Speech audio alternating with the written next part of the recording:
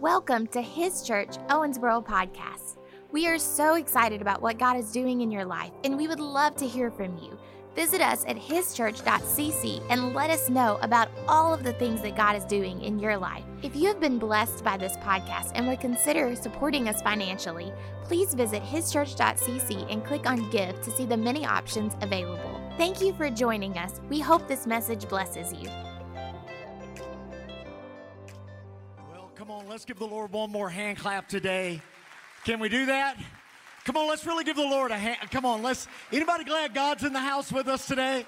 Anybody glad we're not alone? Anybody glad you've been saved, redeemed, filled with the Spirit, delivered? Man, I was glad when they said unto me, let us go to the house of the Lord. Why don't you turn to your neighbor, tell them this, say you're lucky you got to sit by me again today. Tell them that, huh?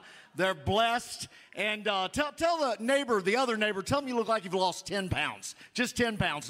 Don't make it obvious you're flattering them, right? But I'm pumped. It's back to church Sunday. Let's give all of our guests and people coming back from after the summer a big hand clap. Come on, we love to have everybody back in the house. And I'm ready to get life back to normal. Anybody ready to get life back to normal? Back to church, back to ball games, back to life. So I think we ought to start living now because Jesus died that we might have life and that we might have, hold, and possess it in absolute abundance. So we're going to walk into the life of God. Let's do this. Let's pray, and we're going to move right into the Word of God today, all right? Let's pray. Father, I thank you for the people under the sound of my voice right now. I thank you that you've called us and you've brought us out of darkness and into marvelous light. I thank you that your hand is on our life and on our families, and the blessing of the Lord is with us, and it makes rich, and it adds no sorrow with it. Right now, we thank you for the richness of your house, the richness of your church, and that richness might come and be deeply deposited into our families. In Jesus' mighty name, and the church said, amen. Amen. I want to talk to you about the importance of church. Does anybody out there think that the church is worth praying for, fasting for, fighting for, standing for? Come on, how many of y'all believe the church really matters? Amen? I really believe that. And I believe that church should be the centerpiece of your life.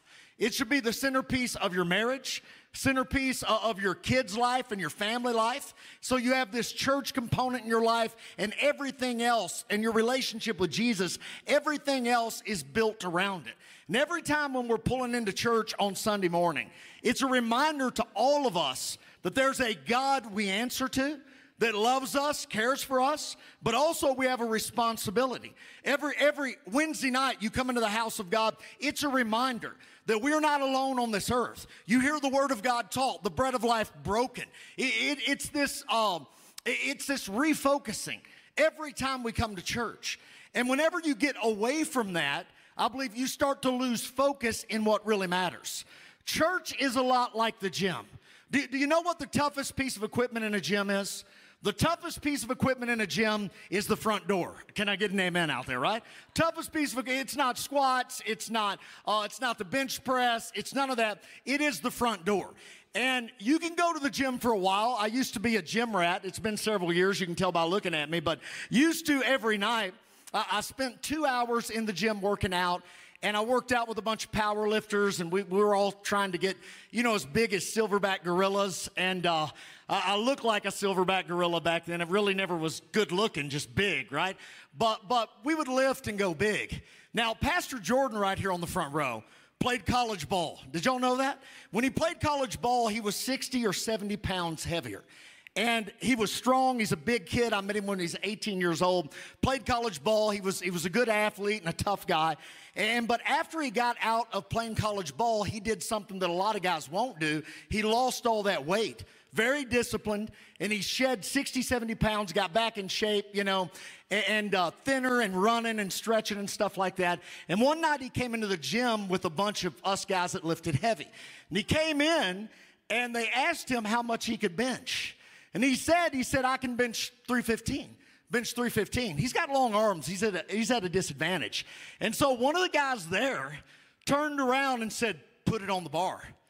All right. Now the rubber's just met the road. Amen? Put it on the bar. And so they put it on the bar. And we go around and we're gonna pull it off for him. And we pull it off. He's like, I got this. It's no problem. That we pulled it off, and that bar, I thought it already broke his spine. It concaved his chest. He couldn't handle the weight. He grunted and squealed. I thought it killed him. He cried like a little girl, but I prayed for his healing. And Jesus raised Pastor Jordan up. Amen. We got a healing Jesus. Amen. And but here's the deal. He couldn't do 315 anymore. Does that make sense? There was a time he could, but he couldn't anymore because he lost 60 pounds and he hadn't done that kind of working out. You know, there's a lot of people in the church like that right now. They used to be massive and strong in a certain way, but they've been removed from the gym, they've been removed from the church, and now they don't have the same spiritual strength they used to. And what God wants to do is get us, come on, our families, our marriages, our children, back into church and the things of God, back into life, back into service, back into the small groups, back into everything. When we get back there, we'll regain our strength. Turn to your neighbor and tell them you're going to be stronger than you've ever been before. Tell them that they're going to be stronger than they've ever been before. There's a scripture in Deuteronomy chapter 16, verse 16. I want to read it to you. And 16:16, it's talking about some of the feasts of Israel and how the Jewish people had to go up to the temple. 3 times a year, every man was required to go up to the temple. And the temple in the Old Testament is like the modern day church, so to speak. It's the center of worship and the focus of God.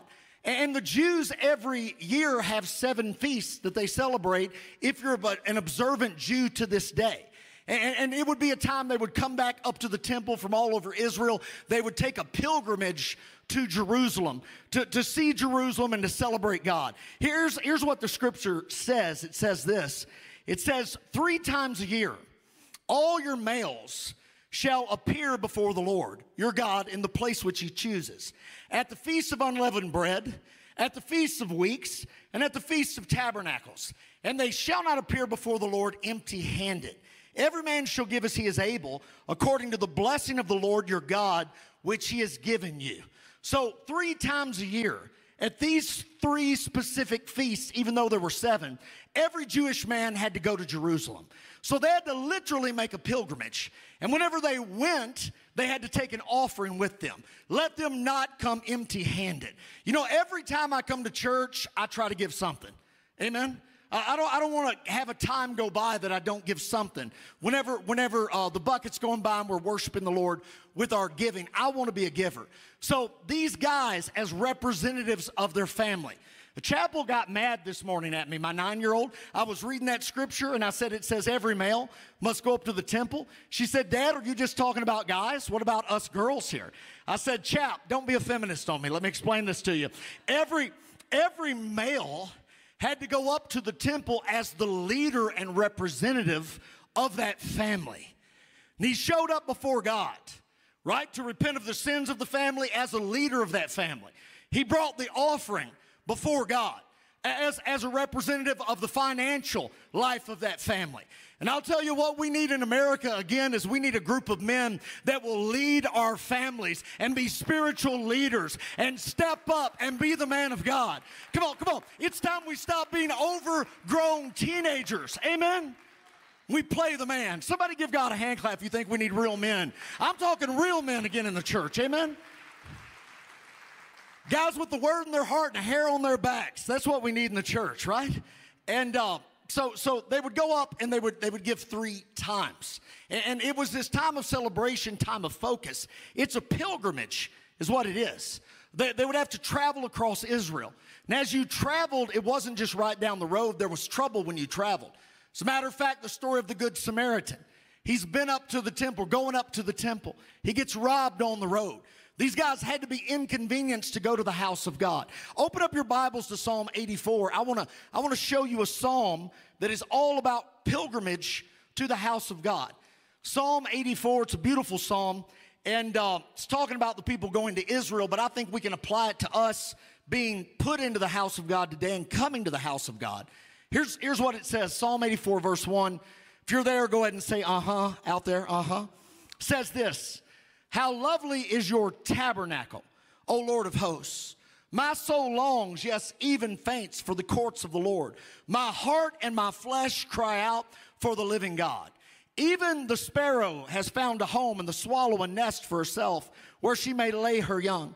Even your altars, O Lord of hosts, my King and my God. Blessed are those who dwell in your house. Does anybody out there dwell in the house of God? Blessed are those who dwell in your house. They will still be praising you. Selah. Stop and think about it.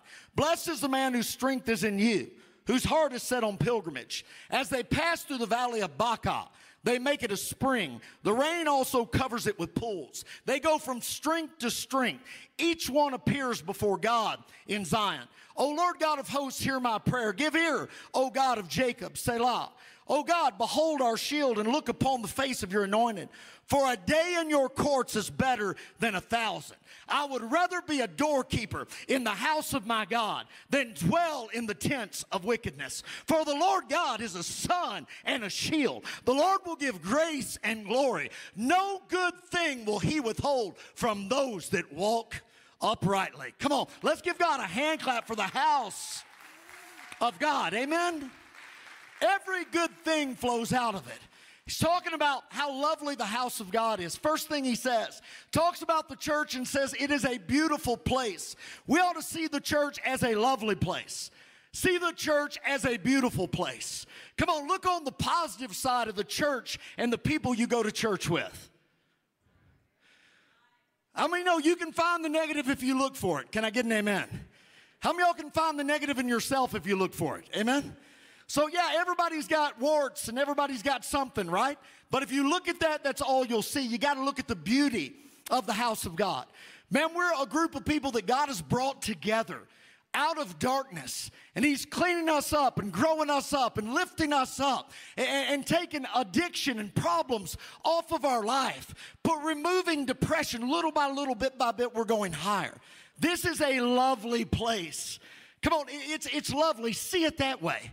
See, I think we come from so many different places and so many different ideologies. God puts us together in the house of God. And it's amazing how I can be so different from another person. Maybe culturally, maybe the way I think, a lot of different where I'm from, what I eat, what I look like. But we've got a connection in Jesus. Now, I've met people around the world, right? From Russia, Asia, Africa, you name it, wherever they're from. We didn't speak the same language. We didn't grow up the same way. But when we look at each other, we know we're brothers and sisters because this is a lovely place and God is doing something lovely among us. Amen?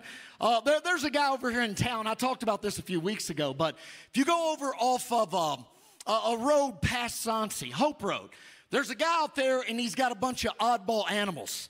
How many of y'all have driven by that farm on the corner there, right? He's got like a zebu and a donkey and I think he's got a naked mole rat out there and he's got I don't know what that is, but I think he's got one. I love he has a giraffe out there. Anybody seen his giraffe? I go by there like every day looking for that giraffe. I sat and talked to that giraffe. He's my therapist. I pull over there, talk to him about my problems and stuff. But I grew up in the cattle industry. All right, so if you're putting together a pen of cattle, you want you want that pen to be uniform and everybody to look the same, right? Cattle need to match. My mother has a field behind her house, and if her cattle don't match in her back field, she's calling my brother and saying, why do they not all look uniform out there? Get that red off of all of those black cattle, or those Charolais shouldn't be out there with those Angus. Let's get it straightened out. But I'll tell you, the body of Christ is not like that. Come on, God has put together Watusis, and God has put together oxes. Come on, God has put together chickens and peacocks and giraffes. Come on, how many of y'all are thankful we are not all the same, but it's lovely because we're connected in Jesus? Let's give God a hand clap. We are connected, even though we're different. Don't ever forget we're connected. It's a lovely thing. See the house as a beautiful place. If you begin to see the house for its problems, that will consume you and that will poison you. I've watched people focus on the negative in church. Now, I've watched it become toxic to their family and their kids. I'll never forget years ago, we were starting our church in Owensboro, Kentucky. What's up, Owensboro? Y'all give Owensboro a big hand clap. I love you guys. And we're starting the church there. And we had a bunch of young people. We started preaching in a pizza shop, and it was a heavy metal venue. And I would jump up and preach between heavy metal bands. And I would hop up, and I'd tell the kids, Jesus loves you. And they're like, we hate you. Die and go to hell. And I'm like, you can go to heaven if you repent, but I hate you too, right? That's the way I felt. Rough bunch of kids. Some of them got saved, and now they're leading church positions around the world. God can do something, amen, with a rough group of kids. But I remember one of these kids came to me, and he says to me, he says, Pastor, God's given me a gift. I got a real gift. I mean, it's prophetic. I have insight a lot of people don't have. I'm like, wow, well, tell me about the gift. He said, I can look at whatever we're doing, and I can identify the problem with what we're doing. And I'm like, you don't have a gift. You're a pessimist. That's what you are, right? You're not prophetic, you're pitiful. How many know anybody can find the problem? It takes an architect to fix it and build something. How many of y'all want to be builders instead of people that tear down? Focus on the positive instead of the negative, amen? Come on, focus on what's going right instead of what's going wrong. And then we get the right spirit and we begin to climb higher. Come on, give God a hand clap for this lovely place. It's a lovely place. He goes on, he says this, he says, my soul longs, verse 2. Yeah, it even faints for the courts of the Lord. My heart and my flesh cry out for the living God. I remember I got saved right here. My life got transformed on the front row. I mean, I got prophesied to, and man, God did so much in my life in this altar. I used to come in here when I was a kid going to college, before anybody would come in the building in the morning, 6 in the morning, back in 2000, 98, 99. Come in here and pray. God ministered to me here so big. And I could not wait to get to church. Couldn't wait to get in here. Because whenever they would start playing worship, whenever they would hit the first note on the instruments and they would start singing, I'd lived a real messed up life. And my mind needed renewing, and I needed cleansed, and I needed turned around. And whenever they would start to worship, it was like I was taking a bath in the Spirit. I was getting clean. Then when the Word of God was being taught, I could feel my faith building. I could tell that God was going to take me somewhere and do something. Wasn't just going to leave me to drift in life. And I love the church so much. Whenever I would have to travel, I remember driving down the road from here to Kentucky where I lived, I would see churches on the side of the road. Now, I would long to go into the church. I wonder what's happening there. Is there a revival in there? I wonder if God's moving in there, right? I wanted to get in there. I was hungry for the things of God. That's what the psalmist is saying right here. He's hungry for the house of God. Man, if we could have a holy hunger hit his church, if we could have a holy hunger hit our teenagers in the back, come on, a holy hunger for the things of God instead of the next thing the world's pushing out. How strong would it be if we had a holy hunger in the college campuses around here? I mean, a holy hunger, it's powerful.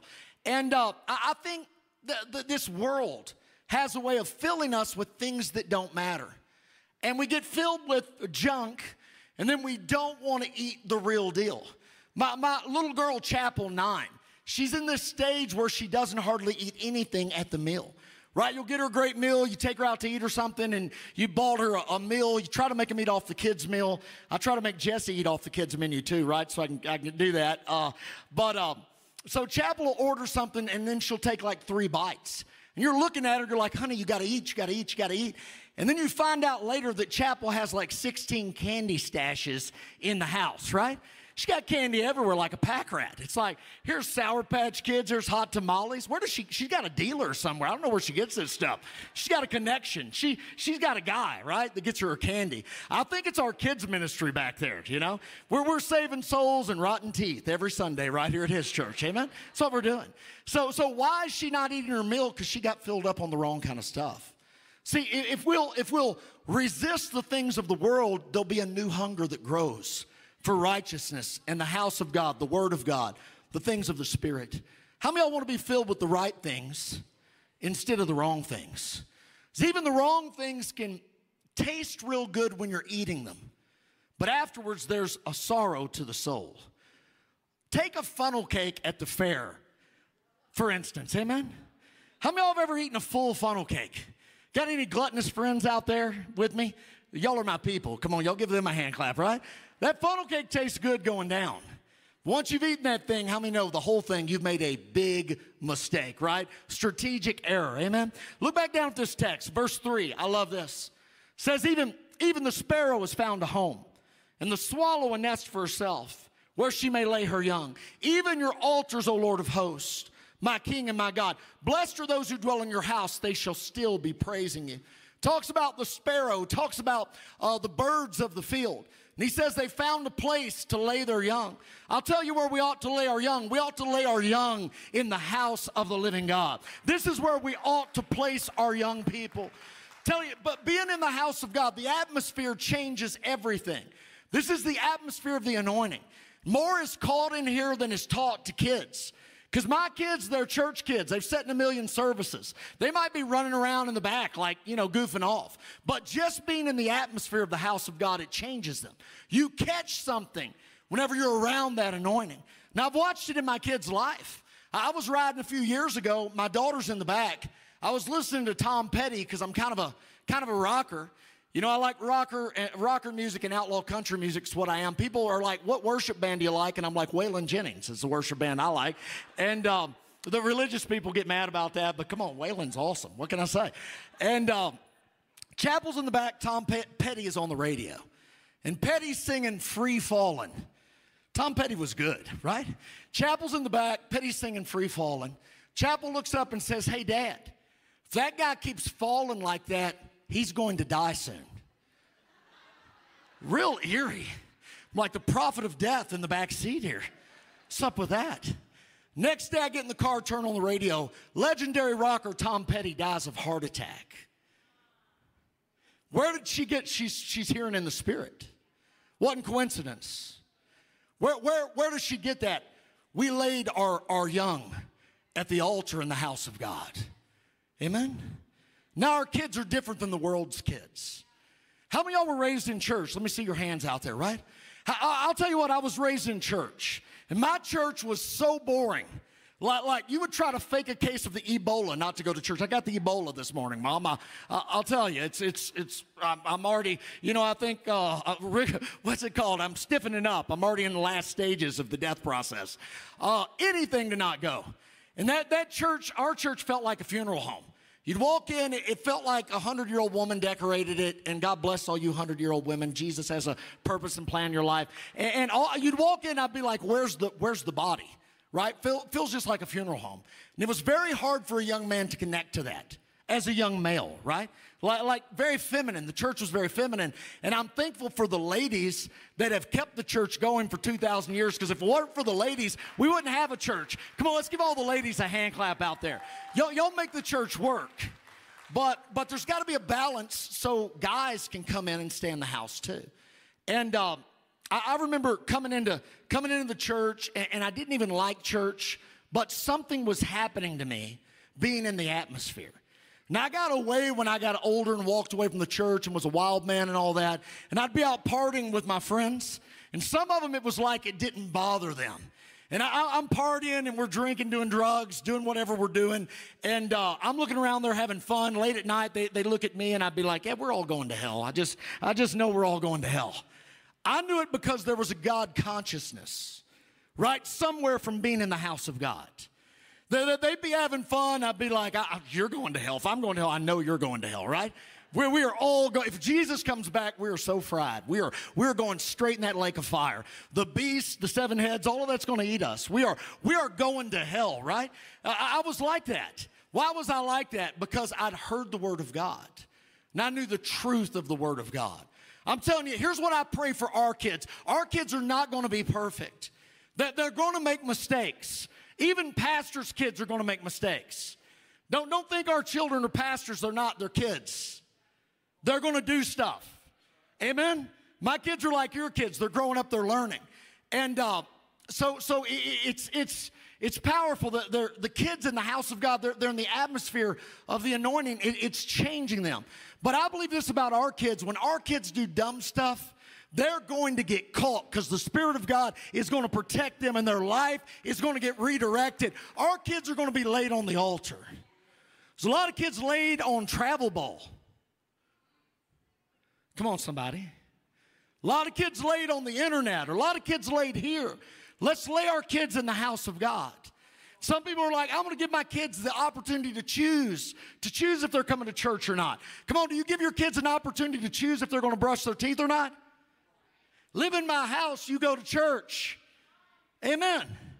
If not, you can live outside, out there. And you don't have to go to church, but you'll live outside. See, it's setting up the priority, laying our young on the altars. Says this, it says, blessed are those, verse 4, who dwell in your house. Come on, you Sunday morning people, you dwell in the house of God. Turn to your neighbor, tell them you already won because you're here. Tell them that. They won because they're here this morning, right in the house of God. See, you've already come on a pilgrimage. Blessed are those who dwell in your house. The devil does everything he can to keep you out of church. This morning, most mornings you would get up without a vent, come to church without a fight. This morning, you and your spouse, y'all fought like crackheads in the yard on an episode of Cops before you came to church today. Why is that? It's because the devil's trying to keep you out of church. Right? I remember having little kids, you get them ready for church, one of them vomits on themselves, and another one like rubs Nutella in their hair, and then nobody has shoes. What happens to the children's shoes? And the socks are always, they get raptured like once a week. You're getting ready, everything's gone. Moms they're sweating like me. Their spiritual gift is sweating by the time they get to church. But I'm telling you, all the sacrifice, all of the pushing, all of the planning, all of the getting up and getting to the house of God, it's all going to be worth it, because blessed are those who dwell in your house. When you're here, there's a blessing attached to it. Just coming into the room is a faith action. The blessing comes on you. These people got blessed in the Old Testament just by going up to Mount Moriah where the temple was. Whenever we come into the house, there's a blessing. So what the devil's tried to do is try to drive people out of the church over the last couple of years. And it's worked. And there's a lot of people who used to come all the time. Now they don't darken the doors of the church. The stats show it that like during all the lockdowns, 1 out of 3 Christians did not attend a service or watch a service online at all. Think about the damage that does spiritually. See, it's a plan of the enemy to separate us from the house of God. Why? The enemy does not want the blessing to come upon you, but God has designed you to carry that blessing. He says this, blessed are those who dwell in your house. They shall still be praising you. Something about being attached to the house of God keeps a spirit of praise on your life. They shall still be praising you. And it's funny how you can watch people as a pastor. We live in a fallen world. How many of y'all have recognized now this world is a crash site? There are problems here, amen? And I'm ready for Jesus to come back tomorrow. Come quickly, Lord Jesus. There's nothing in this world I need anymore. I've seen it all. I love life and I love the world, but I'm ready to see Jesus face to face and to be in eternity, the kingdom to come. I come tomorrow, amen? Come now. Come quickly, Lord Jesus. So, but there's something about people. You can watch in this fallen world, people will go through a similar situation. 2 different families, similar situation. One family gets knocked out of the saddle, never gets back in it. The other family goes through something horrific, and they rise above it, right? God restores them. They survive the tragedy. Maybe rough, maybe rocky, but they get through it. Then in 6 months, 9 months, a year, God's restoring and changing them. 2 people, they go through a similar situation. One person walks away from God and never comes back. The other one gets stronger, becomes a mentor, begins ministering to other people through the situation they went through. What happens there? I think a lot of it's this. Blessed are those who dwell in your house. They shall still be praising you. Come on, we're not going to lose our praise. We're going to stay connected to the house. Come on, we're going to stay connected to the house. I said we're going to stay connected to the house. I'm going to stay connected to the house of the living God. You know, I'll skip down. Let me say this. It says, if a person passes through the valley of Baca, says it right there in the psalm. You know what the valley of Baca is? Baca is a Hebrew word for weeping. Though they pass through the valley of weeping, says they make it a spring, right? Even though they're walking through the toughest time in their life, their connection to God and worship in the house of God. Even though it's the toughest time, they're literally walking through the valley of weeping. That person makes it a spring. For other people, it's killing them, it's taking them out. But for these people, it's lifting them up and watering them. So even though it's the valley of Baca and things are rough, there's a water from the Spirit. Even though in the valley of weeping, those tears are becoming a spring for them. Their heart and their spirit's connected to God. I tell you, whenever you dwell in the house, you keep praising Him. And the tough things get turned around and they become a spring. Amen? Would you stand up on your feet with me? I want to pray for you. Come on, let's stand up and give God a hand clap for the blessing. Come on, the blessing. The blessing. Come on, let's give God a hand clap for the blessing. How many are thankful for the blessing? Come on. Let's really give Him a hand for the blessing of being connected to the house of God. All the good stuff I have in my life, it came from the house. I got my wife in the house, kids in the house, man, friends in the house, mentored in the house. All of the guys that spoke into my life, great men, women, I met them in the house of God. So powerful that we're here. I want to pray for you. Why don't you lift a hand to heaven if you're comfortable with it? I want to pray a blessing over you. Father, I thank you for the blessing of the house of God. I thank you that we can come up to the house of God. We won't come up empty-handed, just like that scripture says. Lord, we declare our hearts are set on pilgrimage. Our hearts are set on pilgrimage to the house of God. We're making a covenant that we're going to be people of the house of God. Our family are going to grow up in the house. And I thank you that we're going to dwell, literally take up our abode in your house. We'll make it a centerpiece of our life. When we do it, your oracles, your words, your spirit, your joy, your peace, will flood into every area of us. So Lord, right now, I thank you that you do that, my brother's, my sister's life. I thank you that you catch for us the little foxes that spoil the vine, that stop the work of God. We come against everything that would do that in our lives. Lord, let us rise higher. Even though we're passing through Baca, I declare God is now making it a spring. He's making it a spring. He's making it a spring. Lord, I thank you. I think there's many new chapters. I just keep hearing that new chapters, new chapters, new chapters. Some of you feel like you've been caught in a chapter. It's been like Groundhog Day. You wake up, it's the same thing every day. It's like that Bill Murray show, and it's like, how do I get out of this chapter? How do I get out of this trap? The Spirit of God brought you here to tell you that He's going to open the door. You're going to walk out of that trap.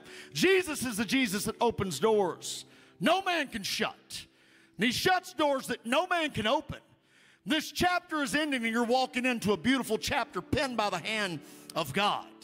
And it'll be my story. It'll be my song. It'll be my words etched upon your heart, says the Lord. You'll walk into a new chapter, and you'll walk with great strength and victory. And as you focus on me, a spirit of praise will fill your mouth and fill your heart. You're going to be blessed abundantly. I declare new chapters in Jesus' mighty, mighty name. Come on, let's give God a hand clap. New chapters.